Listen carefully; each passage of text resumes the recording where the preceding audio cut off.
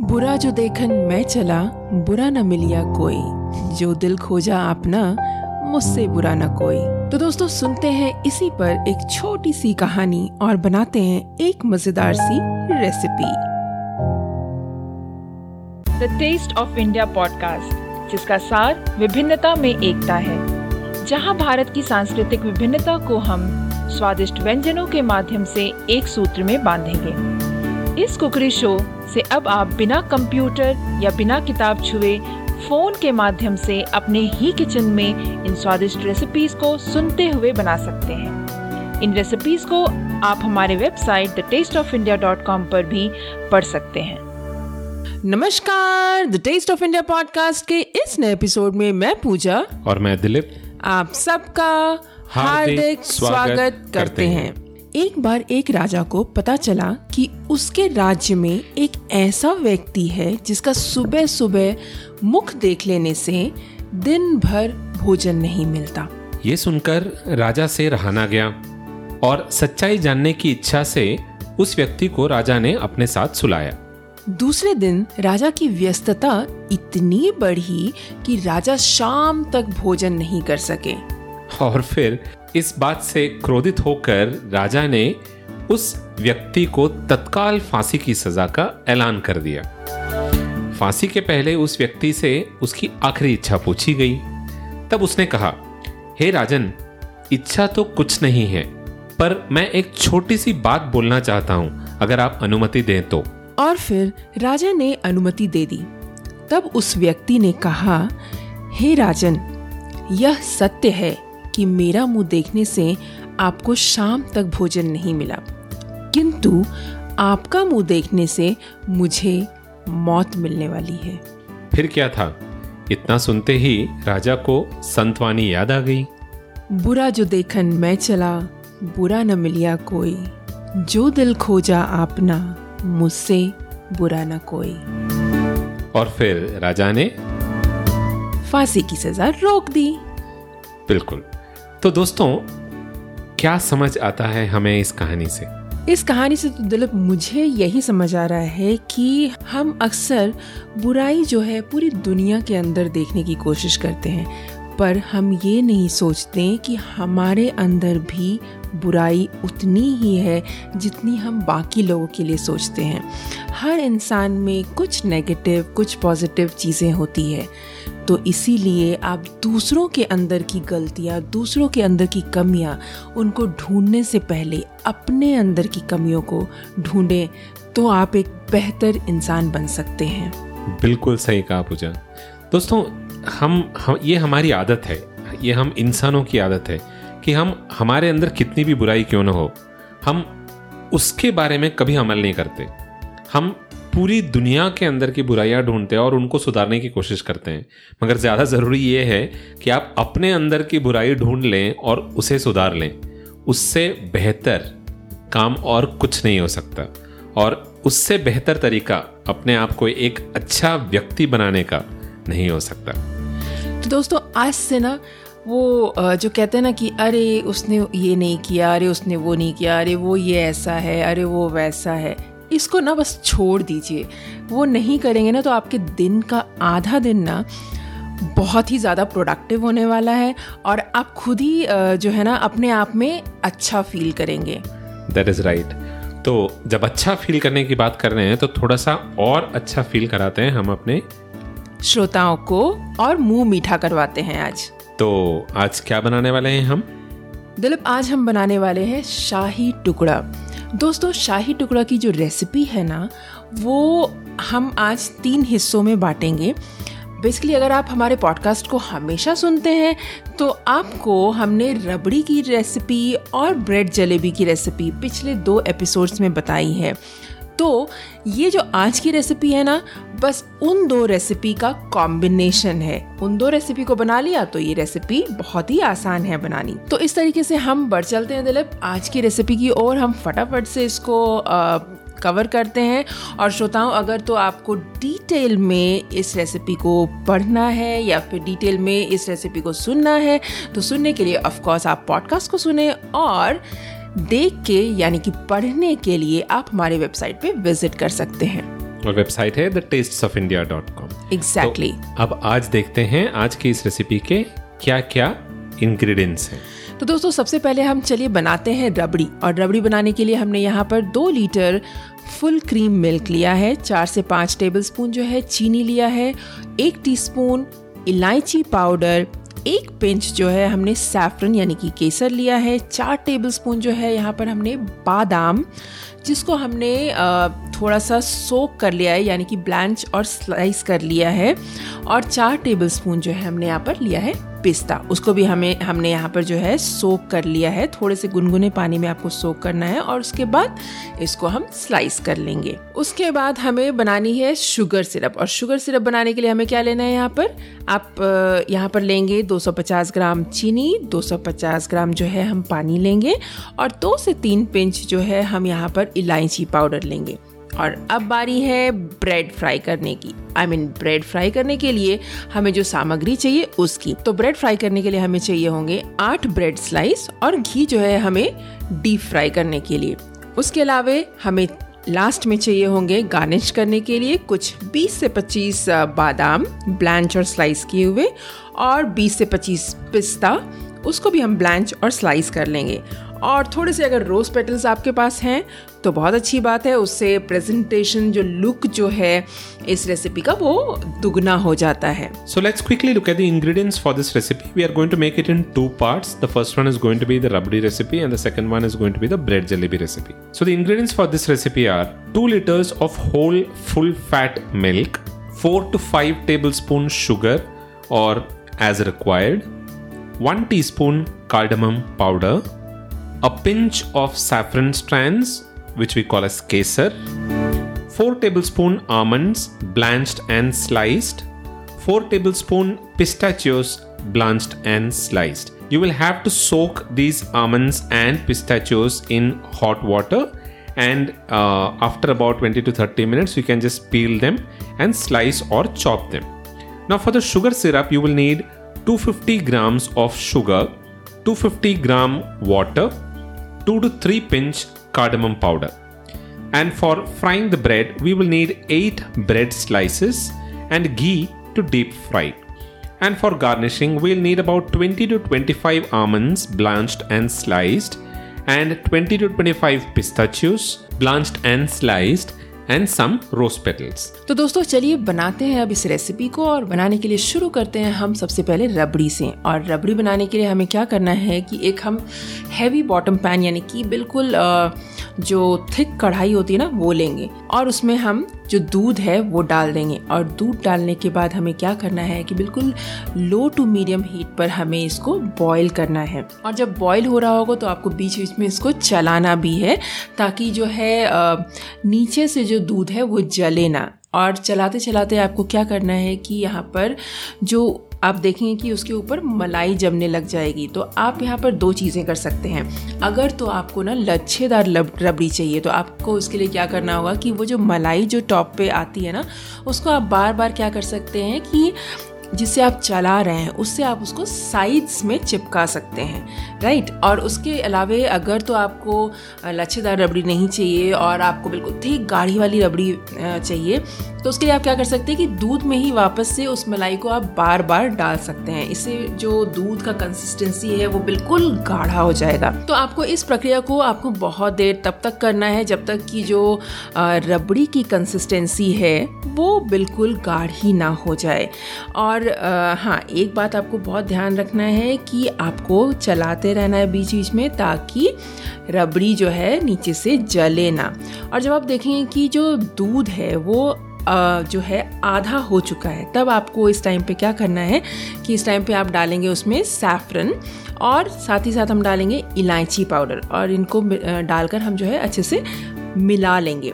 उसके बाद आप देखें कि जो रबड़ी का कलर है वह बिल्कुल सुनहरा हो जाएगा और सुंदर हो जाएगा। और उसके बाद हम फिर से क्रीम सेम तरीके से कलेक्ट करेंगे, साइड्स में पैन में डाल दें, या फिर जैसा कि मैंने कहा आप उसको वापस से दूध में डाल दें।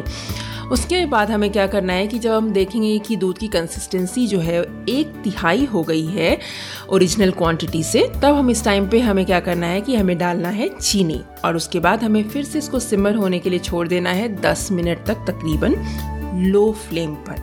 और जब आप देखेंगे कि इसकी जो कंसिस्टेंसी है यानी कि 1/4 हो गई है, तब आप क्या करेंगे कि क्रीम लेयर्स अगर तो आपने साइड में लगाया तो उसको सारा स्क्रैप कर दें और उसको वापस से दूध में डाल दें। और उसके बाद आपको क्या करना है कि गैस को बंद कर देना है और इस मिक्सचर को, इस रबड़ी को ठंडा होने देना है। ये प्रोसेस जो है तकरीबन मुझे बनाने में 2 घंटे लग गए थे इस क्वांटिटी मिल्क के साथ। आपका जो प्रोसेस हो सकता है मे भी थोड़ा बहुत आगे पीछे हो सकता है। तो चलते हैं अब दूसरे हिस्से पे इस रेसिपी के, जहाँ पर कि हम बनाएंगे शुगर सिरप। शुगर सिरप बनाने के लिए क्या करेंगे कि हम एक पैन लेंगे जिसमें कि हम पानी और चीनी डालेंगे। उसके बाद इसको हम घुलने तक जो है हम इसको चलाते रहेंगे, और जब आप देखेंगे कि ये बॉईल हो गई है, इसको आप हाई फ्लेम पर बॉईल कर सकते हैं। जब बॉईल हो जाती है तब जो है इसमें हम डालेंगे इलायची पाउडर और मिक्स कर लीजिए अच्छे से। उसके बाद हमें इससे जो है तकरीबन 3 से 4 मिनट तक बॉईल करना है और बस गैस बंद कर दीजिए, तो हो गया आपका शुगर सिरप तैयार। तो अब बढ़ चलते हैं तीसरे हिस्से में, जहाँ पर कि हम करेंगे फ्राई ब्रेड को। तो ब्रेड फ्राई करने के लिए हमें क्या करना है कि आप अपने इच्छा अनुसार जो है ब्रेड के शेप को काट सकते हैं। आप ट्रायंगल ले सकते हैं या फिर आप चाहे तो रेक्टेंगल शेप में काट सकते हैं। और यही नहीं, आप ब्रेड के जो साइड्स होते हैं उसको चाहे तो आप रहने दे सकते हैं या फिर आप काट सकते हैं, ये आप बिल्कुल आपके ऊपर है। उसके बाद हमें क्या करना है कि कढ़ाई में हमें घी गरम करना है, या फिर अगर आप घी नहीं चाहते हैं तो आप तेल भी यूज़ कर सकते हैं, बट घी में जो है इसका स्वाद बहुत ही बढ़िया होता है और जो ओरिजिनल शाही टुकड़ा होता है ना, उसका टेस्ट आता है एक्चुअली। तो उसके बाद हमें क्या करना है, जब घी गरम हो जाएगा तब हम इन पीसेस को फ्राई करेंगे। आप एक एक करके फ्राई कर सकते हैं या 2-2 करके, और दोनों तरफ से फ्राई करेंगे गोल्डन और क्रिस्पी होने तक। और उसके बाद इन पीसेस को, जब आप सारे पीसेस फ्राई कर लें, इसको आप ट्रांसफ़र कर दें एक टिश्यू पेपर पे, ताकि जो एक्सेस घी और ऑयल है वो हट जाए। उसके बाद हमें क्या करना है कि इसको आप साइड में रख दीजिए, और अब हम बढ़ चलते हैं शाही टुकड़ा यानी कि इस रेसिपी की ओर। तो यहाँ पर हमें क्या करना है कि सबसे पहले हम ब्रेड के जो स्लाइसेस जिनको हमने अभी भी फ्राई किया है उसको आप डाल दें शुगर सिरप में और उसको अच्छे से डिप करें। और डिप करने के बाद जो है इन ब्रेड स्लाइसेस को जब आप देखें कि अच्छे से कोटिंग हो गई है उसके ऊपर शुगर सिरप की, तो उसको आप प्लेट में निकाल लें। यहाँ पे ध्यान रखें कि ब्रेड को जो है बहुत ज़्यादा देर तक शुगर सिरप में मत छोड़िए, अदरवाइज क्या होगा कि बहुत ज़्यादा शुगर वो एब्जॉर्ब कर लेगा और कुछ ज़्यादा ही मीठा हो जाएगा आपका शाही टुकड़ा। उसके बाद क्या करना है कि अब प्लेटिंग की बारी है। तो यहाँ पर हम क्या करेंगे, एक डीप बोल लेंगे जिसमें कि हम थोड़ा सा रबड़ी डालेंगे। उसके बाद क्या करेंगे कि जो शुगर सिरप में हमने ब्रेड स्लाइसेस डाले थे उसको हम इस रबड़ी के ऊपर रखेंगे, और उसके बाद फिर से हमें थोड़ी सी रबड़ी इसके ऊपर, शुगर कोटेड ब्रेड जो है उसके ऊपर हम डालेंगे। और उसके बाद हमें गार्निश करनी है थोड़े से बादाम से, थोड़े से पिस्ता से, थोड़े से रोज पेटल से, और सर्व कीजिए फिर इस शाही टुकड़ा को। आपको ना बहुत ही मज़ा आ जाएगा। और मैं आपको बता रही हूँ एक चीज़ और यहाँ पर कि आप चाहे तो अगर आपको ठंडा खाने का मन है शाही टुकड़ा, तो आप इसको थोड़ी देर तक रेफ्रिजरेटर में रख सकते हैं और उसके बाद इसको आप ठंडा भी खा सकते हैं। और इसको थोड़ा सा और रिच बनाने के लिए अगर आपके पास सिल्वर फॉइल है, यानी कि जिसको चांदी का वर्क कहते हैं, आप थोड़ा सा वो भी लगा देंगे तो ये शाही टुकड़ा वाकई में शाही टुकड़ा हो जाएगी। तो इस रेसिपी को आप ज़रूर ट्राई कीजिए। So a quick look at the method of preparation. So we'll start with making the rabri, which is what is going to take the most time in this recipe. So first of all, pour the milk in a heavy bottom pan and bring it to a boil over low to medium heat. Then boil the milk, stirring in between until the milk starts to form a layer of cream or malai on top. When you notice that the cream is floating on top, then gently move the creamy layer with the back of a spatula and bring it towards the sides of the pan and stick it to the pan. That is if you want to make lachhedar rabdi. But if you want to make a normal thicker rabdi, all that you need to do is just keep scraping this cream and put it back into the milk. Now keep the heat to a low and continue to simmer. While you're simmering, ensure that you're continuously collecting the creamy layer on the sides of the pan, or you're scraping it and putting it back into the milk. because the cream will rise to the top as the milk simmers, and every time you need to bring it to the sides of the pan and stick it there.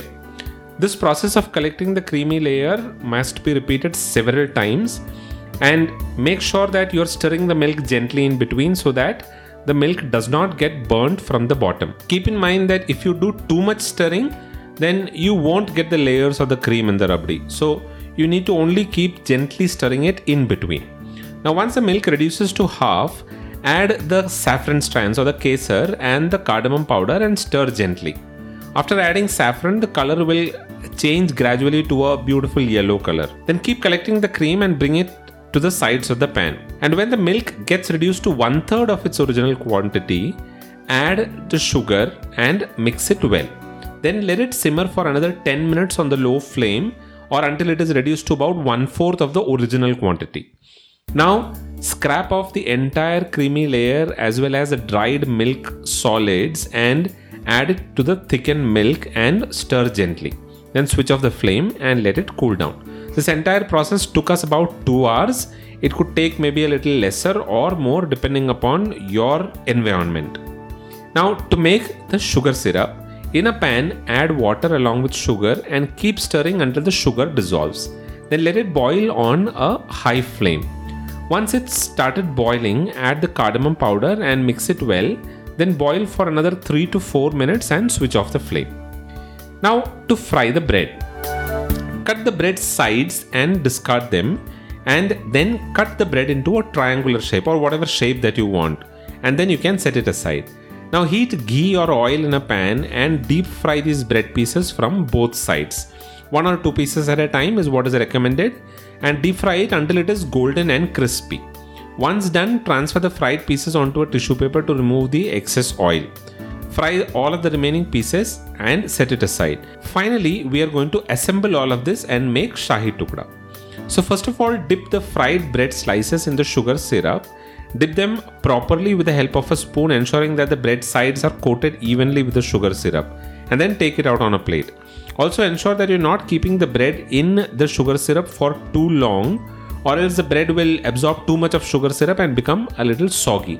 So just put the slices in the syrup, ensuring the sides are well coated, and then take them out on a plate.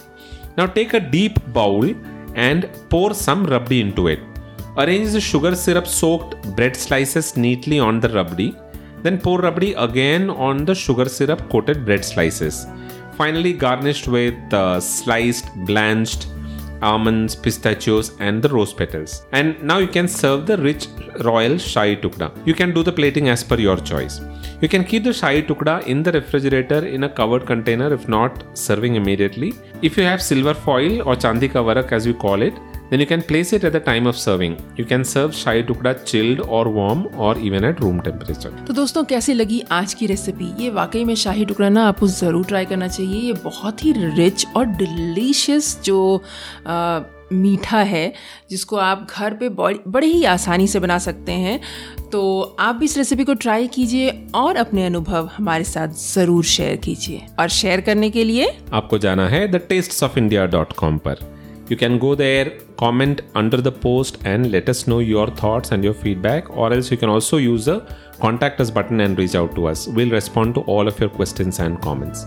So that is all that we have for today's recipe, Pooja. That's all for today, Dilip. So that is all that we have for today. The Taste of India podcast is available on almost all podcasting platforms, including Apple Podcasts, Google Podcasts, Spotify, Stitcher, Amazon Prime Music, JioSaavn, Gaana, Carvaan 2.0, and the OTT platform Epicon as well. You can pick your favorite platform and give it a listen in there. And while you're doing it, don't forget to subscribe to the show so that you stay updated with all of the latest episodes that we release. And if you can post a genuine review for this show and rate the show on whatever platform you're listening to it, it'll be of great help to us. Do visit thetastesofIndia.com for the printable recipe card and all of the show notes and also the step-by-step pictures of this recipe. If you have any questions, you can reach out to us using the contact us button there. That is all that we have for this week. We'll be back again the next week with another interesting story and a very tasty recipe. Until then, keep listening to the Tastes of India podcast. This is goodbye from Dilip. And goodbye from Pooja. You all have a wonderful rest of the week.